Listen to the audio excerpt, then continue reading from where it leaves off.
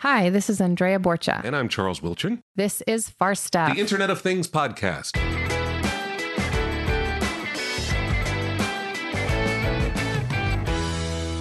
This week on Far Stuff, we talked to GE's Julian Loren about the industrial IoT and bringing big meaning to the industrial Internet of Things. He leads a worldwide collaboration to design and develop operations optimization projects for GE's industrial internet. Julian, how are you? Great. You've done some really interesting stuff. Like, is your job just the funnest thing ever? Yes. So the common theme throughout my career has been solving big puzzles. And that's what's wonderful about what we're doing at GE right now. Solving big puzzles. I mean, like the biggest. Yes. From where they start. Yes. You're not like trying to slap an activity tracker on someone and figure out how many steps they walk. You're like trying to solve fundamental issues related to everything that eventually touches consumers. Yes, across a broad spectrum: healthcare, transportation, power generation. Yeah, there's some puzzles where we're trying to solve that are fundamental to all of those, and then specific puzzles in each one of those areas. Even when reading up on the industrial internet and the influences it has, it sounds like when the larger puzzles really start coming together, that it even has a really large impact on economics. Yes, we talk about that as the power of one. Sometimes it's 1%. Sometimes, for instance, in rail, it's 1 mile per hour average increase in locomotive speed. But it's easy then for us to say, okay, rather than talk about the entire opportunity size in vague terms, we can talk specifically about, okay, if we just have the 1% improvement or the 1 mile per hour improvement or the 1 gigawatt hour improvement, then these are the gains. Yeah, it's absolutely enormous. Now, of course, we're chasing gains bigger than 1%, but it just gives you an idea of the opportunity. It's funny because at the scales GE is working at, 1% is life-changing. How do you start to tackle a puzzle this large? So for a long time, we've looked at industrial and commercial spaces, and then we as consumers experience opportunities for improvement, in healthcare or airline operations when we have very long delays and unexpected cancellations. So we all know that there are these rooms for improvement, but in the past, where exactly would you intervene? What exactly would you do? That's been difficult to do. We haven't been able to get the data fast enough. We haven't been able to process it. The computation required has been just simply too expensive. Some of this is riding on the heels of big data and big compute technologies and providers. For GE, it's obvious we understand that. That's our pivotal investment. That's our Amazon partnership. That's our other big data and big compute partnerships and investments. The big thing to solving the puzzles, though, is not just that, right? That's just potential value. We need to see all the interplay in these large dynamic environments and be able to map those and track those and really find the best or close to the best thing that we could do, and do that quickly. And so that's where we talk about big context. I think you've been discussing that potentially as big meaning. Yeah. That's right. We mean the same thing. You're kind of in this interesting phase where there are hotspots where you can pour some water in the form of smart devices that can help you control costs or improve processes.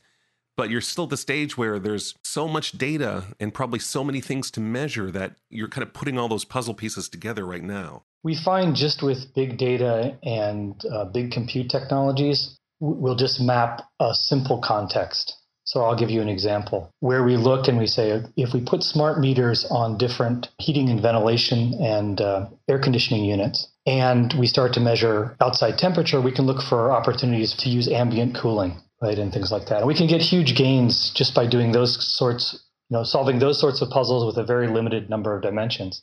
The big gains are as we increase that. We increase and we increase and we increase, and we start to look at fluctuations in energy consumption throughout the day. And then what sort of resources we have, what our demand is, where we need to be deploying resources, and solving higher and higher dimensionality puzzles. That's really that big context piece. So we can get gains right away. You're right, putting smart sensors, creating networks of devices. But it's really as we start to map broader systems of systems that we can ask fundamental questions and get really high value responses. So it's not enough to do this for one department in a factory or maybe even one factory. It's really important to do this through the whole, the life cycle of the process or the thing being created or the service being provided. Yes. How do you do this? Do you work with GE customers? Is there a period of buy-in? I mean, how does that process start with a company? In many cases, they approach us. Once they understand what we're talking about when we say industrial internet, this self-optimizing industrial internet of things, we have a lot of people banging down our doors now and saying, could you help us solve our big perplexing puzzles first? So they've heard of this succeeding somewhere. Oh, that's right. Yes. So I think you mentioned factories. We have hundreds of factories. So this has proven a wonderful place for us to develop these capabilities, to map these environments, to really go fast. If you think about a lot of other software players or even hardware players in the M2M and IoT space, they don't necessarily have that, right? Very large scale, complex industrial environments. We do. So that's allowed us to go fast. And then, of course, we have partnerships with airlines that see the opportunities, hospitals and hospital networks that see the opportunities. And so we can definitely go fast in those areas as well. But manufacturing is a place where it's our data. There are factories. We get the immediate benefit, so we can go very, very fast. Gotcha. So these are GE's factories. You've been able to sanity check these processes in the real world and show real results. Yes. And our manufacturing, of course, we don't just deliver products. We deliver products and then all these value-added services on top of them. So you talked about mapping not just the factory, but the larger ecosystem. So yes, there's mapping the supply chain coming into the factory is critical, because so many times that's actually where you need to know something early so you can respond correctly. You need to know that a grinding tool is going to be late or some raw material is going to be late. But then also we provide all these services out in the field. So us now having sensors out in the field and data coming back. For instance, we had data coming back from Africa from mobile providers using our industrial batteries, coming back into our battery plant and into our not only our manufacturing process, but informing also our product enhancement, product engineering. So that's a fabulous, big, long-lived ecosystem, right? Tracking a product through its whole life cycle. So you're tracking the product not only through manufacturing, but even once it's into the consumer's hands, you're sort of tracking their experience with that product through its life cycle with them. Yes. So that the next time they buy a battery from you, it's even better. Yes. I wonder how much more challenging does it get when you move into a realm that much more heavily relies on human interaction, for example, like in the medical field? Does it further complicate things because humans are just a bigger part of the equation? Yes. Yes. Yes, we do. We're marvelous at making it more challenging, let's say, to understand context.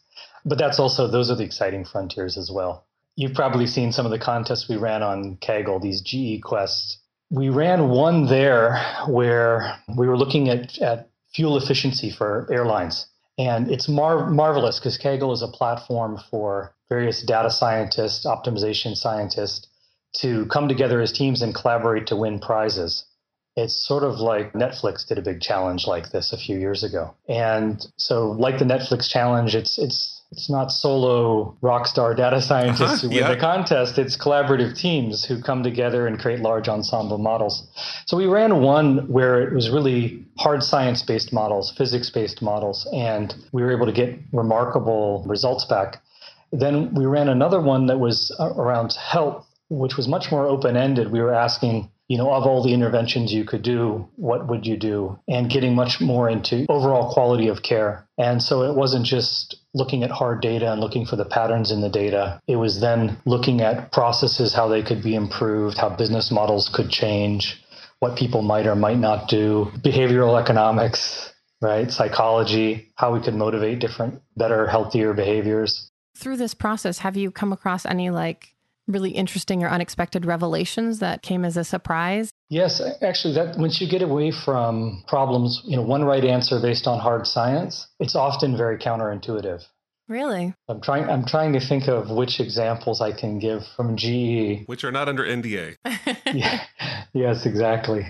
Well, because that's the thing. They're counterintuitive. They're also very, very valuable once you find them. I see. Sure. That makes sense. They're absolute gems. So let me think. Actually, maybe I can give you an example that's enough years back where it wouldn't be confidential. I'll give you an example from airline operations. Right now, when something unexpected happens last minute, as you probably experienced in an airport, the default is for the operations chief to let that delay sort of sit where it is. So you're in St. Louis, you were going to board a plane for Denver, and last minute they found that there was something with not quite right with the landing gear. And so they tell you it's going to be 45 minutes to fix that. And so you sit there and wait. And then if it turns into a longer problem, eventually they're going to reassign you to another plane, right? They're going to find some other way to cover it. But that's the default behavior. The reason is because it's been impossible to see all the interconnections and to figure out net what would be the best place to reallocate that. So if I'm the operations chief in St. Louis and I have 12 planes in right now, the probability of the delay, to Denver being the best place to leave it is fairly low. Denver, there's going to be a lot of connecting flights again. There may be other places where there'd be less connections, Albuquerque, for instance. But I really need to know that. I need to look at where those passengers are going in the end, any connections that I can see, ones that are within my airline or my alliance partnership, how baggage needs to move, fuel economy, the crew, how the crew is moving plane to plane through the network.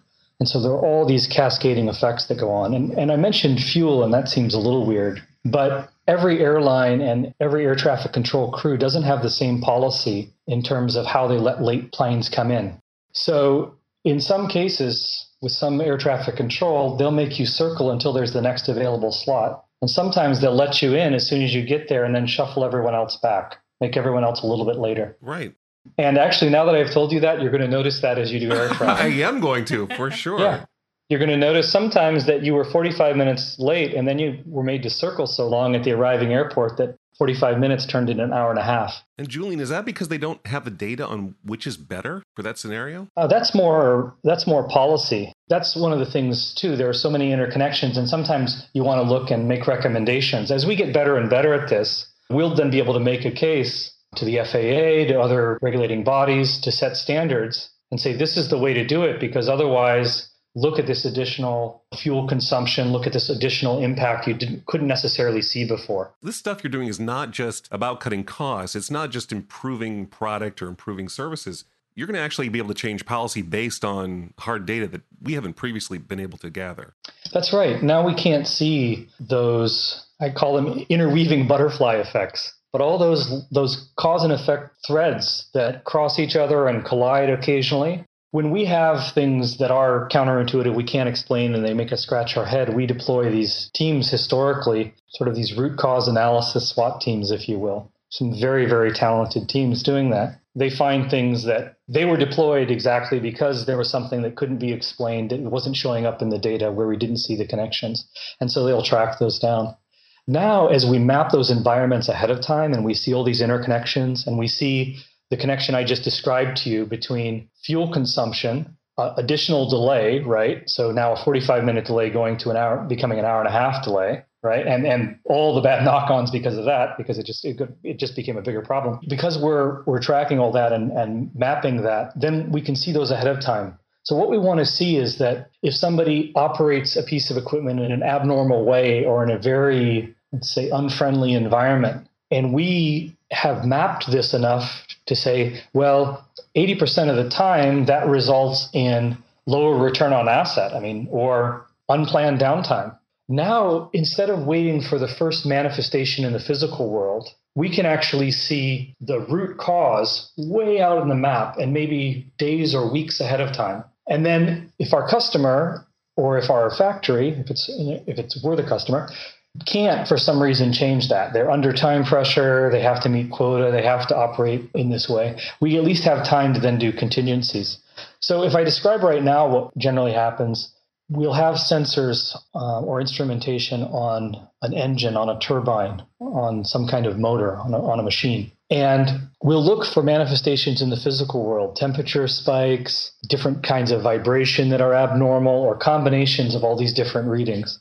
That's our first manifestation in the physical world, that there's a high probability that something needs to be replaced, some repair needs to be done. So we can give early warning. That's tremendously valuable, and we do a lot of that. In terms of operationalizing that, we've come afterwards, and this is why we have such great capability for solving these big puzzles already within GE, is because after that you say, well, you just gave me some bad news. now please, in this big puzzle of an environment I'm working in, please help me solve how to act on that news with the best possible outcome in the very best possible way. And since a lot of times with that bad news is also abnormal news, we don't necessarily know how to do that. Our operational procedures are about when everything is going well, not necessarily about when unexpected things happen. Right. So that's wonderful. So we have a lot of expertise around that. A lot of those products are called recovery products. So for instance, we have a suite of products for aviation. When we know with enough advance warning that an airport is going to close because of weather, we can solve these big puzzles. Is it true to say that you're not only responding, but you're predicting or simulating events all the time? Yeah, so that's been the problem, right? Is we talk about predictive as the first manifestations in the physical world, being able to interpret them so that we can predict the probability of unplanned downtime. We already call those predictive analytics. When we now map this Internet of Things, so we have this cause and effects relationships, and we analyze those.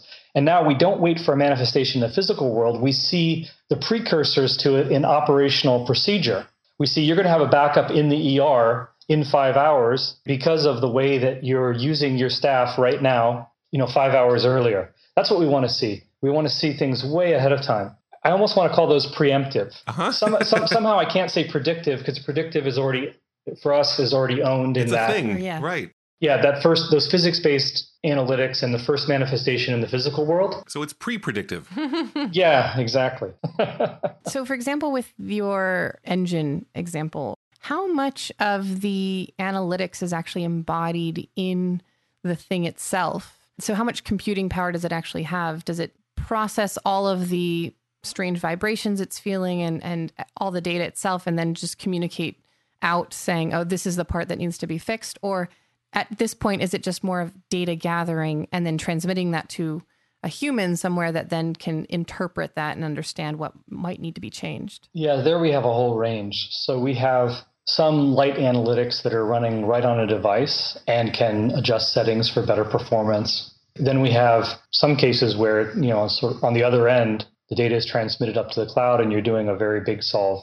So there's the whole range in between. For Internet of Things optimization, it is important that we distribute the work and we distribute the analysis as much as possible. It's when we get to really big operational puzzles, especially if we have to do simulation, if we have to do big what ifs, which you can imagine, for instance, when I talked about the airline recovery scenario. That's just too much work for one little engine to do. Yeah, exactly. That's a huge amount of compute. Or when I talked about bringing that closer to real time, where the operations chief now has an unexpected 45-minute delay and wants to figure out, where to best allocate that. So we want to play every possible allocation forward through the day. So we don't get 2 airports down or 3 airports down and then find, oh no, we just did the worst possibly could have done. We have to have that all in view.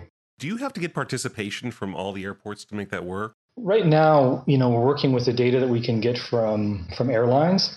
And then we have the historical data about what I described around air traffic control, which is important also for our solve. We'd like to get more real-time data and more real-time connections, and that's from that as well. And so that's another journey we're on. Are there even examples of interconnection between like airlines and railway that you try to deal with? Ooh, and then when we have connected cars that drive themselves, maybe it'll just Right. just speak to, just say that I want to get to Dallas from here, and then Or a flight. and the car will pick you up and know where you're going, and then the plane, and then the train, and everything will just be waiting for you. Well, that's exactly it. We often now, when we do solve puzzles, we optimize locally and sub-optimize globally. So we work out our ground transportation perfectly, and then we get to the airport, and the flight is delayed. Oh no! Yeah. Why did I hurry so much? So yes, we do this. A lot of our customers too in the industrial and commercial world, they are working at the systems of systems level. So, for instance, for mining, we have a big mining business. Now, you mean actual mining or data mining? I mean, actual mining. Yes. Okay. Actually, that was a valid question. Thank you. Yes. Just want to clarify. You probably do both, I guess. That's right. We do both. So in this case, actual mineral extraction. And then some of our bigger customers also own the railways that transport the ore. And then we also have solutions in transportation for managing port facilities. And so now we're taking and saying, well, that's great. So actually, I should really give credit to all the pieces. We have mining solutions that help with the extraction. We have solutions that help a grinding circuit have 15 to 20% higher throughput or yield. Very, very valuable solutions for mining operations. Then we have transportation solutions in terms of the way you load, the way you profile the train for aerodynamics. We have amazing solutions in rail transportation. And then we have solutions for port management. Now, the point with industrial internet play is to say, okay, well, what other solutions? What didn't I mention? Well, stockpiling strategy, right? We want to know how to stockpile ore optimally, right? We want a 360-degree view, so we aren't just optimizing extraction based on use of equipment, but also based on our capacity to process it and our capacity to ship it and demand in the marketplace, ideally. We'd really like our operations to be tuned to the market, tuned to demand, tuned to revenue growth, and tuned to cost reduction all at the same time. It seems like you have a great opportunity because you touch almost every single piece of the supply chain. You can leverage that to create a larger efficiency that each individual piece could never do on their own. Yes, that's right. So what do you do with all this data? Does GE use cloud services? Is GE its own cloud service? It seems like that a lot of this data is probably pretty sensitive, and I can imagine there might be hesitation to trust vendors like Amazon and Google with it. How do you deal with all that? So there's been a couple trends there. A lot of the vendors are getting great certifications from different regulatory bodies. So right now, a lot of the cloud provider we use is by industry. On top of that, you're right. Our data has to be very, very secure. So we have an entire industrial cybersecurity group, and we've made investments in World Tech and ThetaRay that we've announced. And we have a lot of additional investments in industrial cybersecurity. So you're right. But the two things are coming together. We are getting better and better and better technologies.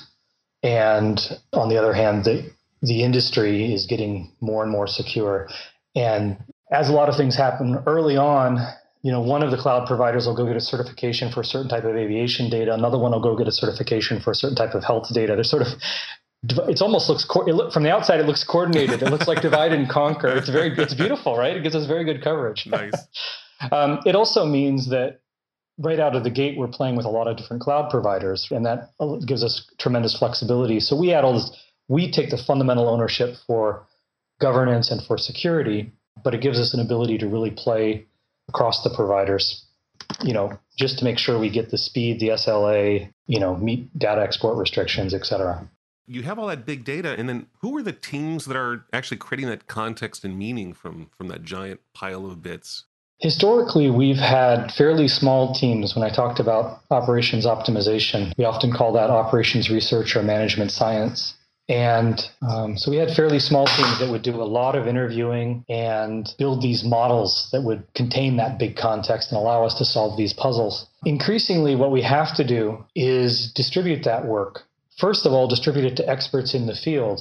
If we give them mechanisms for entering that information without having to understand some sort of advanced modeling or advanced IoT mapping technology, that's one case. That's what we're doing now, is having easy, non-intimidating ways to collect that and pull that together.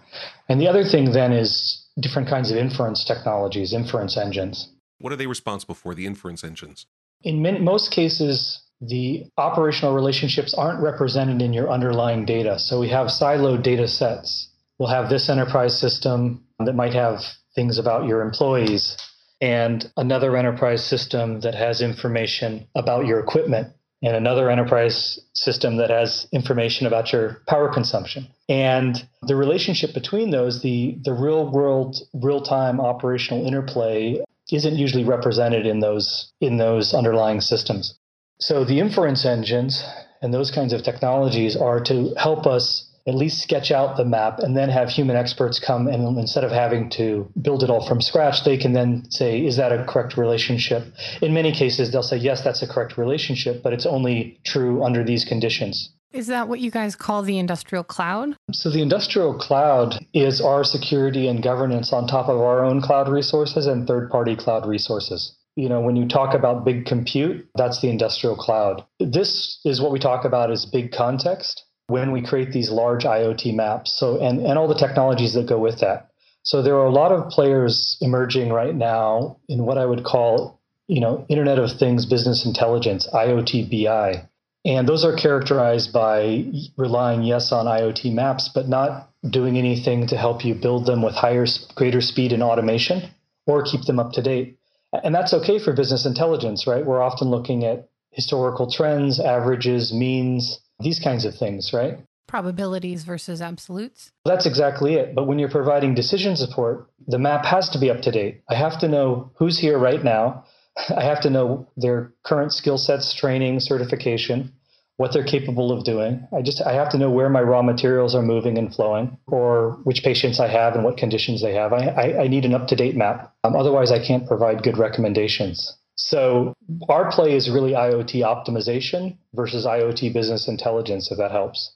I think if I understand what you're saying, you're saying it's not enough to just know what's happening. Well, with the hospitals too, I mean, I'd love to see how much more efficient a hospital can run. But a hospital also is part of a bigger ecosystem. So, we have so many healthcare reforms right now that are pushing us to solve these puzzles faster. So some of the reform is around appropriate use of emergency room capacity. And so if hospitals know that they won't get reimbursements if they have people that didn't really need to be in the emergency room and were treated in the emergency room anyway. A lot of hospitals, when they're doing audits to find out where the inappropriate use is coming from, a lot of it's coming from skilled care facilities, often from nursing homes. So when we look at the root cause, when we try to track back in this network, we typically have an elderly or frail person. There's a liability concern. There's the wishes of the family, to make sure they're properly cared for. And so even if it's a non-emergency situation, they'll call the ambulance. So then they call the ambulance and the default routing is to the emergency room. And then you have somebody in the emergency room who may not be able to advocate for themselves well, right? In a crowded and busy emergency room with a wait. That's not a good situation. And then fundamentally, they may have a problem that it may be chronic but not dangerous. There may be 10 other places in the hospital where they could be better treated, right? And it's also not safe for them to be in the emergency room in terms of people coming in there with contagious diseases, et cetera, right? Okay, so we have a non-ideal situation, but think about that. We can't just take the data from the hospital. Now what we'd really like to do is we want to know, yes, the history of medical treatment, medical conditions. The nice thing about the skilled nursing facility is we also have a history of medication, tracking of medication. Right? So we can get all these things. And now what we need to do is actually also have the ambulance as part of that system. So in transit, the EMTs can look, and they also are collecting data on, vital signs, condition, if possible. Some of it is actually a verbal interview. But all of that needs to be processed in some way where ideally, in most cases, we would have a good idea by the time they arrived at the hospital. And if not, we would have recommendations for, let's do these tests or let's ascertain these things in triage. And then we can very quickly get this patient to the place where they can be best cared for. What an enormous combination of problems to solve. But if you can, it would just change everything. Yeah. And so that's another example of siloed systems. Right now, the data in the skilled nursing facility or nursing home is there, not accessible, even though it's being collected at a system level. And then the same thing for the data in the ambulance. There's a handoff of paperwork, right? But we really need that to be in digital form and to be processed, analyzed, right, and worked on by the time the ambulance pulls up to the emergency room. So it seems like the first level is make sure that data is being collected in some sort of transferable way. And then secondly, then you can connect the data to kind of get a much more clear picture. I mean, that would be amazingly efficient if, as somebody's being picked up from the nursing home, by the time they get to the hospital, they know exactly where they should be, who should be talking to them. They're set and ready to take them in for whatever they need, and they can get in and out in 10, 15 minutes if it was a relatively simple fix, so to speak. Yes. It sounds like you're very intimately involved in process changes between these silos. And policy changes, really. I mean, even with the airline example, I'm sure in healthcare, there's a lot of room for improving processes. And that would be really impressive if that's possible. Because from what I've seen, the medical industry sometimes is a little hesitant to employ new systems. But if it delivers what it promises, it sounds like a great option for them. Yes, and now there's real momentum behind some of those changes because of healthcare reform. Right now, it seems like you're in this interesting state where you're putting all the pieces on the board. You're helping people get a view onto their operations like they've never had before. But at some point, that'll be quote unquote done. How long is that going to take for this really fundamental change in how everything works? I don't think it'll be at the same speed in all industries as we guess. This industrial internet sweet spot from a technology side is where we're bringing together big data technologies, big compute, and big context. And so I just talked about, two that are mature, big data and big compute, and then big context, which we're helping develop. So big context, just as big data was not about a data warehouse, we've had those forever. It was about exponentially faster, cheaper, and easier. And just as big compute was not about a cray, it was about exponentially faster, cheaper, and easier. And I'll give you an example. One of our factories, they were looking at $4 million of hardware spend to do these large, massively parallel simulations, operational simulations, and 1.5 million each additional year as a burn rate. We were able to do that for less than $100,000, right, using big compute capabilities. That's exponentially cheaper, and we were able to do it much faster deployment. We need the same thing for big context. That's what we're working on right now.